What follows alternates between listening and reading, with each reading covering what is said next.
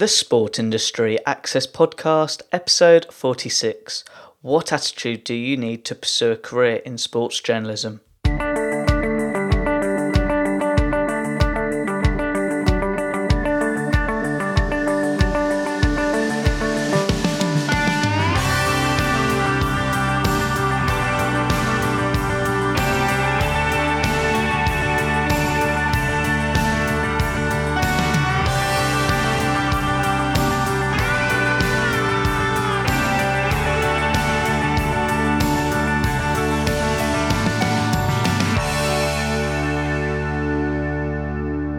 Welcome to another episode of the Sport Industry Access Podcast.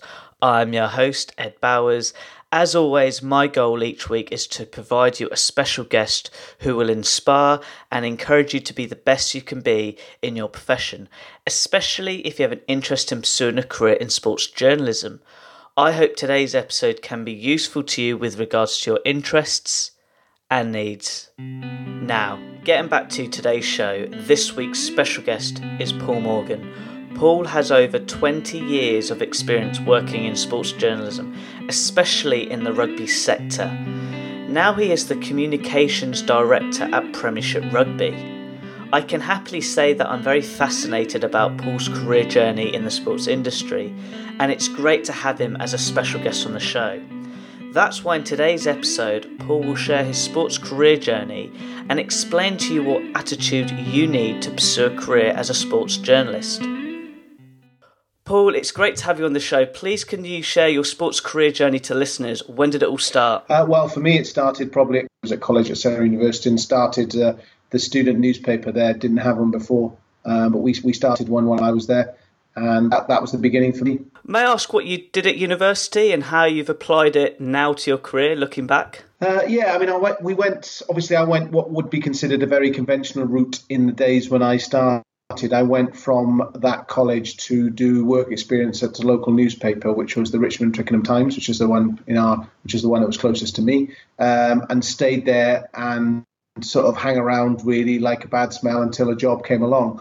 It was just a question of staying, and I suppose resilience was the most important thing, really, not giving up and keeping going. I've seen lots and lots of journalists who, well, first of all, have no idea what the job entails, especially being a sports journalist, because they think they can still play rugby or football or hockey or cricket at the weekend if they're going to be a sports journalist, which clearly you have to give up your career as a player if you're going to be a journalist, because you have to work at the weekends. So I think it was that kind of that resilience really that just kept going.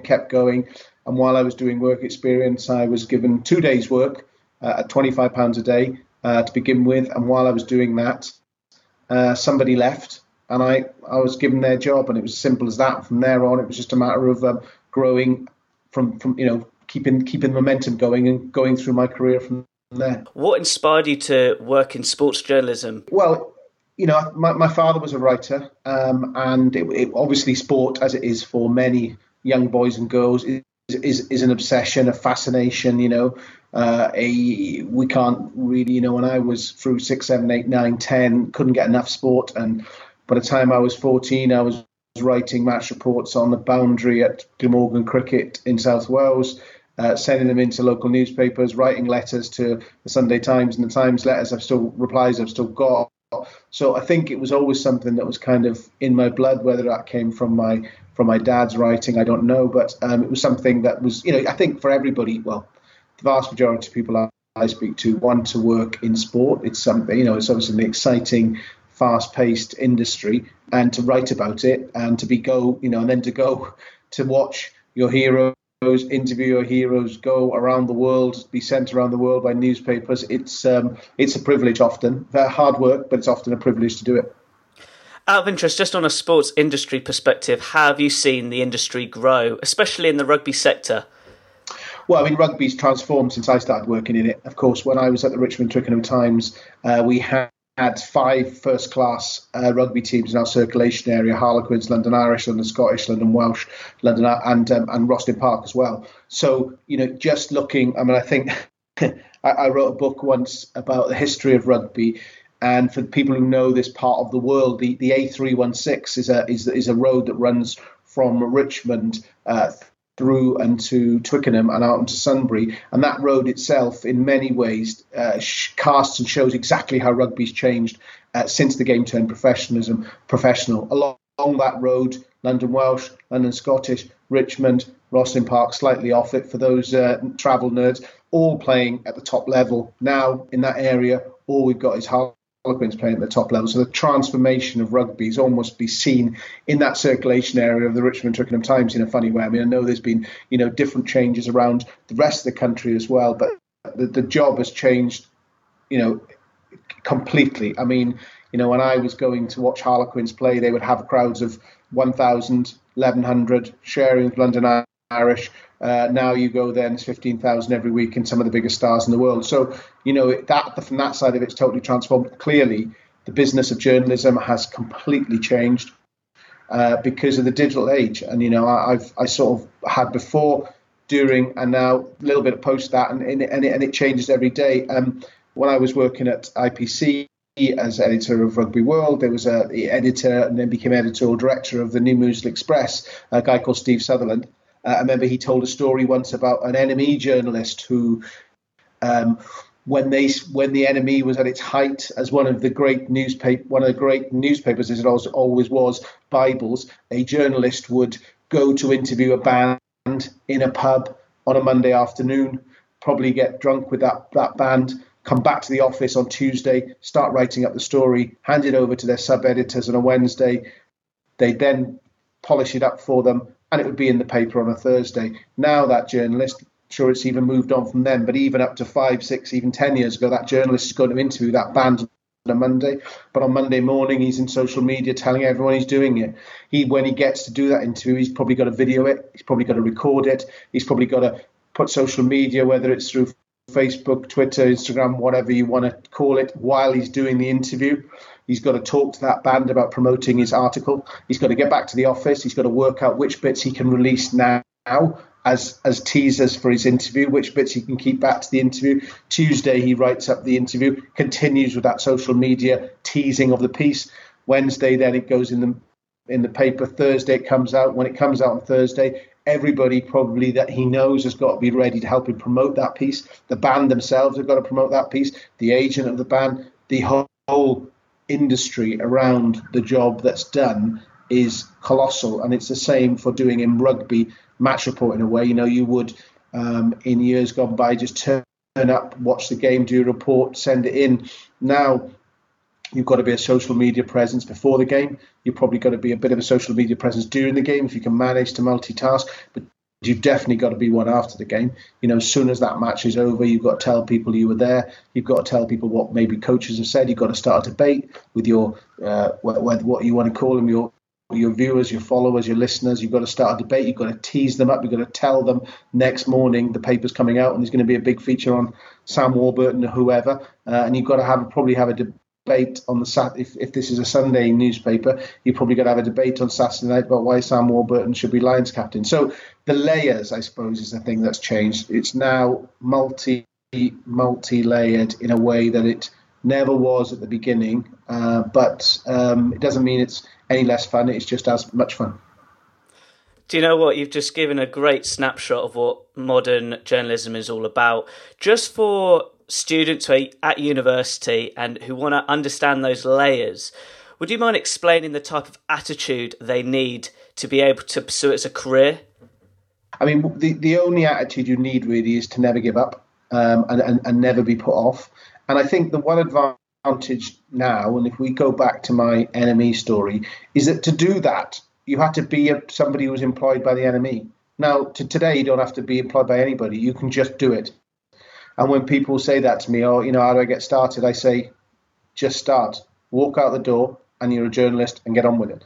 So I think that the reality is the biggest thing is not giving up. And I'll give you an example of a rugby journalist, a woman called Emma Thurston, who anyone, listening to this, watching this, I would encourage to follow her on social media.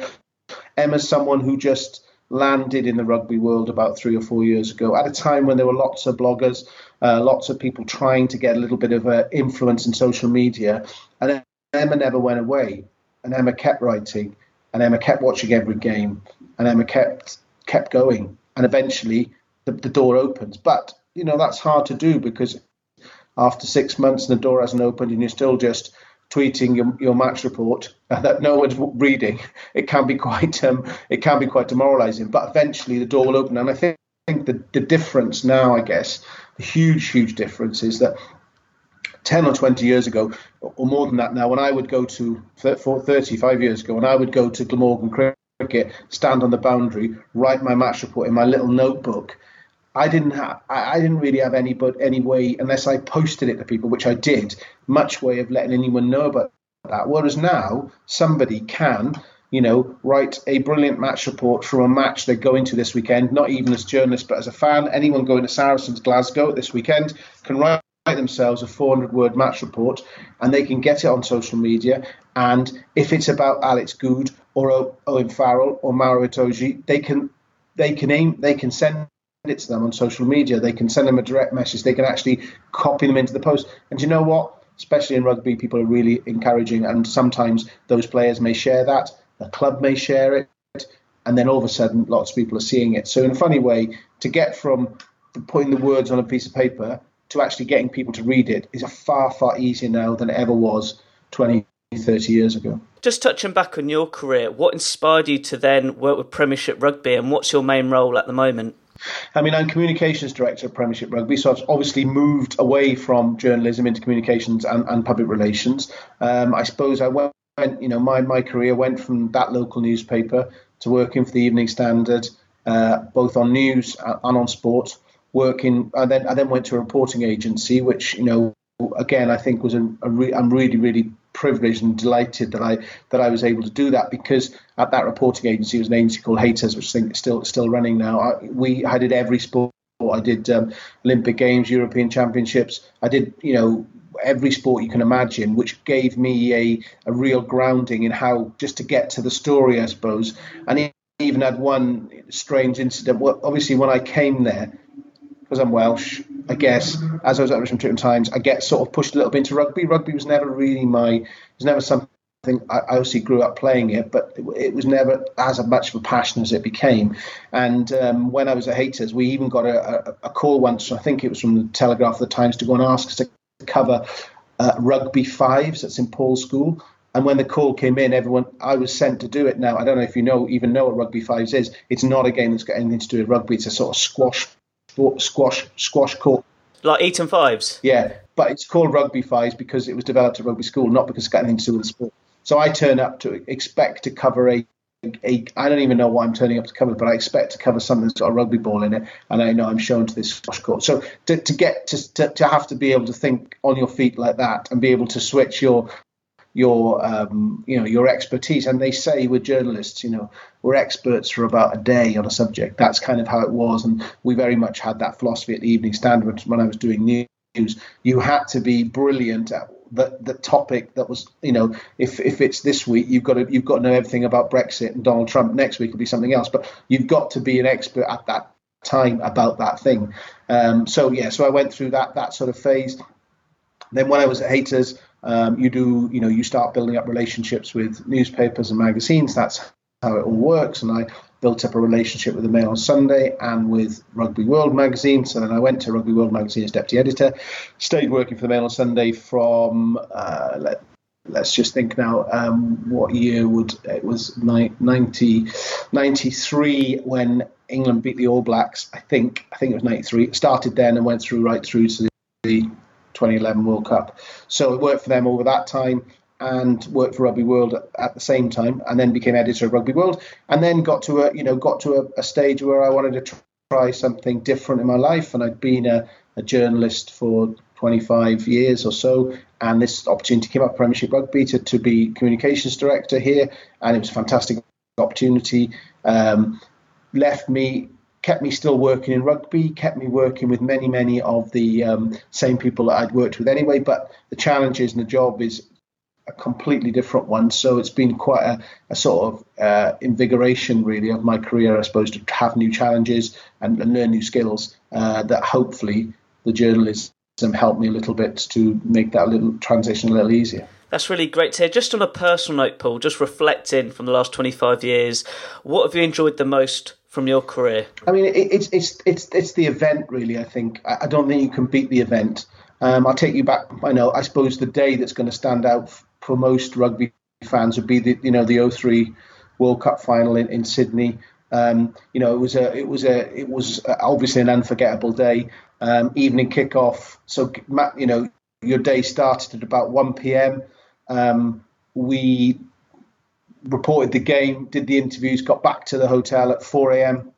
I stayed up till 8 a.m. and went to bed at 8 a.m. And at 10 past 8, the Mail on Sunday phoned me and said, "Will you go out and get all the Australian newspapers and do a digest of the Australian newspapers for us?" So I did that, and basically then went right the way through to 5 p.m., which was when we got our flight home. So, on one sense, that's really hard work. And the reality is it was almost every other single person in Sydney was having much more fun than we were having at the time, because it was the biggest story we were ever going to get involved with.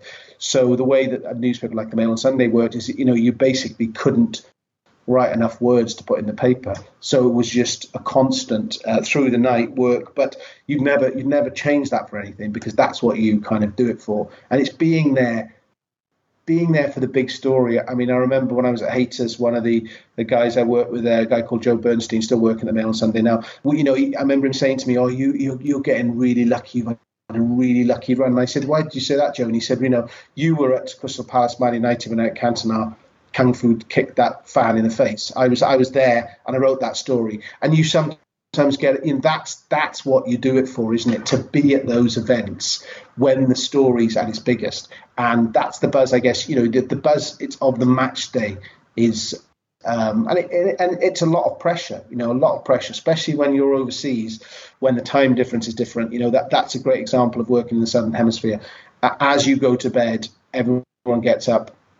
So you work through your New Zealand or your Australian day, and then you get phoned at about 3 o'clock in the morning from somebody back in the office who wants you to do something different that you did before, or they want to check some words, and you're like, well, so it does bring its challenges, and I think the camaraderie of the group as well of journalists. You can imagine around that period, I toured with England from 97 Lions, my first one, but properly with England, I guess from 99. Did every England tour from 99 to the World Cup in 2011. And to build up that kind of camaraderie with that group of media, not just journalists, because we obviously had a lot of people in there from different broadcasters as well, radio, TV, etc. That camaraderie of that group was something really, really special. And I think within whatever job you do, if you ever get into that sort of team, and of course, it's a very strange dynamic in a way, because you're all competing for a story or for an interview amongst each other, but there's still a great camaraderie. So going on those tours, which I think is very rugby, a tour. Football doesn't really have tours. You have tournaments, don't really have tours. Cricket has tours, but that was quite those kind of memories are quite special. But I think it's the event that you'll always remember. Yeah, you might have broken a great story or felt that you'd written a great feature or something, but that those things tend to sort of blend in a little bit over a while. But I guess it's the big event. And look, this weekend, it's European quarterfinal weekend, and they are some big sporting events. We're getting towards the business end of our season now. I can't wait until the Premiership final. I can't wait until the European Champions Cup final. I've seen, I can't even count how many of them, but it doesn't change the excitement level that I've got for those events, really. So I think that's probably the thing that will always stand out in my memory, the event, and the hard work, and working at 2, 3, 4 in the morning or whatever. You tend to forget a little bit, and it all becomes part of the buzz of it, I guess. I just find this fascinating, and I can definitely hear the excitement through the mic. I feel like we're at a great stage of the interview where I'd like to finish with an inspirational question. What advice would you give to university sports students who want to pursue a career as a sports journalist?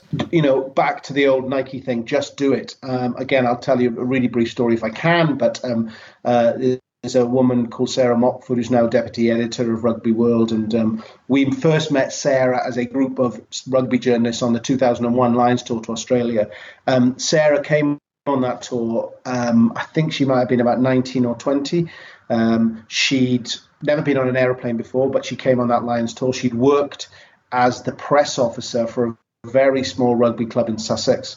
So, and why, and the reason I say that is that you don't need to work for a national newspaper straight off the bat. Everybody's got a rugby club, a football club, a hockey club, a cricket, whatever, where they could be the person that writes for them. I'm sure everybody knows Sonia McLaughlin, the Five Live reporter, one of the probably best in her field, potentially in the world. Sonia was my hockey correspondent at the Richmond Twickenham Times.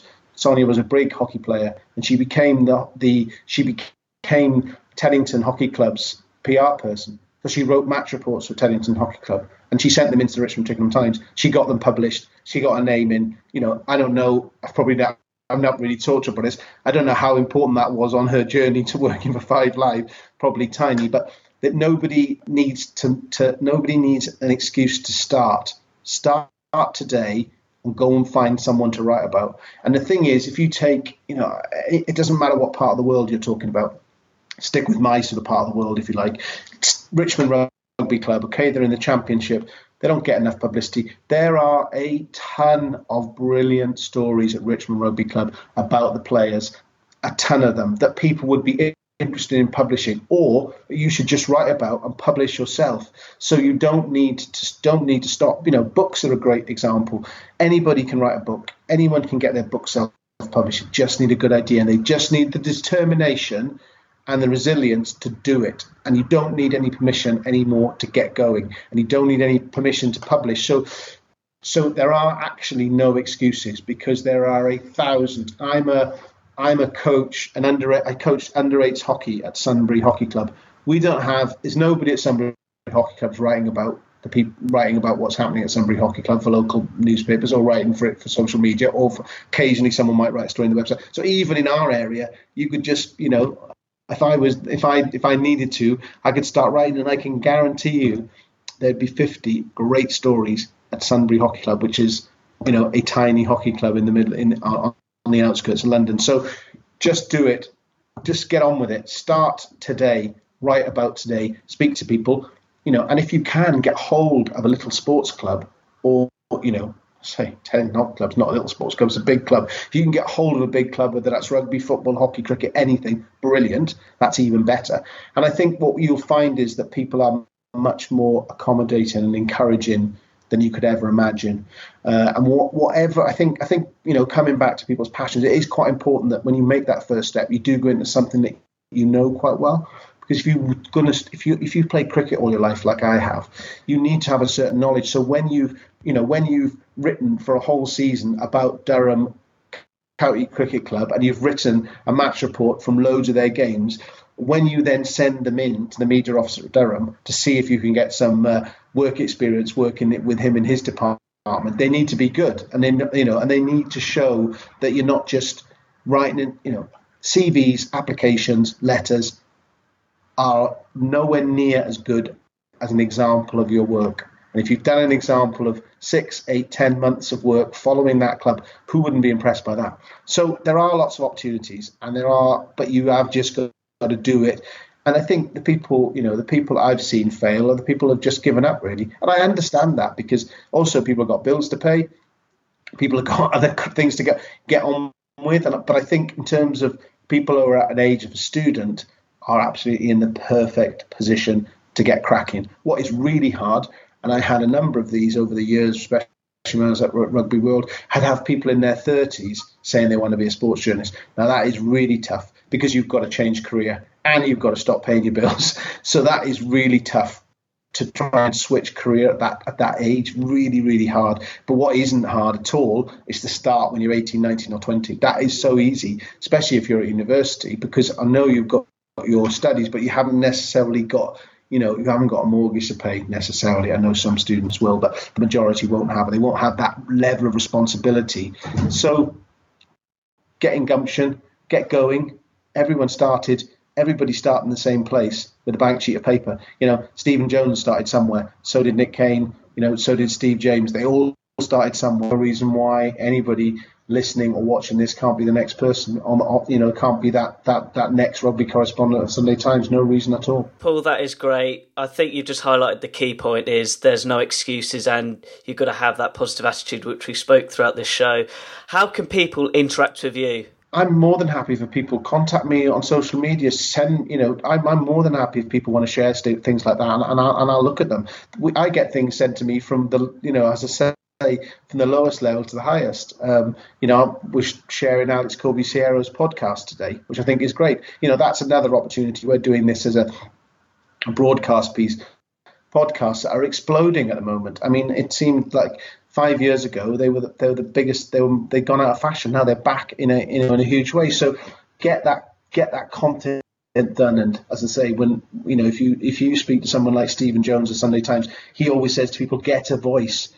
Get an opinion about things, but you need a lot of hard work to get an opinion, because if your opinion is not based on anything, it'll be clear that it's not based on anything. It's easy for Stephen Jones to have an opinion because he's been watching rugby for 40 years and been going on Lions tours since the mid-90s. So it's a lot easier because he's got such a body of work behind him. But I would think getting a voice, trying new things, and people share them with people. People are far, far more encouraging than anyone would ever imagine. And you don't need to phone them up anymore. You don't even need to email them. Everyone's on social media. Just contact them. Look, you contacted me out of the blue. You sent me a note, and we're sitting down here doing this. So there are no barriers anymore. Just get going. I mean, we had a good example very recently. We did a community project in Argentina. We took our HITS program to Argentina, and we were trying to get some publicity for this, and we just sent social media messages to all the Argentinian rugby players who were playing in England. They were like absolutely delighted to share the content. Some of them were like, "Oh, what is this all about? What, you tell me which part of Argentina?" People were really enthusiastic. That is a good example. We have another community program we run in Brazil, and we've had a lot of success with Brazilian sports people who, can see someone's bringing rugby to Brazil, doing a good thing, and they're happy to share that content too. So I think people would be surprised if they write about someone. Of course, if you say that player X shouldn't be Lions tour in your piece, they might not share that. But so if you're writing about somebody and in a positive way, you'd be surprised how encouraging people will be along the way. Paul, that is great. Just for all the listeners listening in, I will put Paul's Twitter link on the website relating to this blog post. Paul, I found this chat really fascinating, and thank you so much for being a special guest on the show. Thank you. My pleasure, Ed. It's lovely to talk to you. Wow, what an incredible interview by Paul, and I hope you enjoyed that as much as I did. For me, the biggest lesson I've learned from this interview is that there is such a great in-depth understanding about modern sports journalism, and how you can get involved relates to two things. One, just do it, and two, there are no excuses. They are the two biggest elements which define you if you want to make this a career. By understanding that and understanding the hard work behind it, you will get recognised. But the hardest part is just starting. So take on board what Paul said during this interview and apply it to your career. By doing that, you will make your career in sports writing a reality. And good luck. Now, as always, at the end of each interview, I like to finish with an inspirational quote from my guest speaker. Paul said, "To be a sports journalist, you just need to be determined and resilient to do it. And you don't need permission to get going. There are no excuses."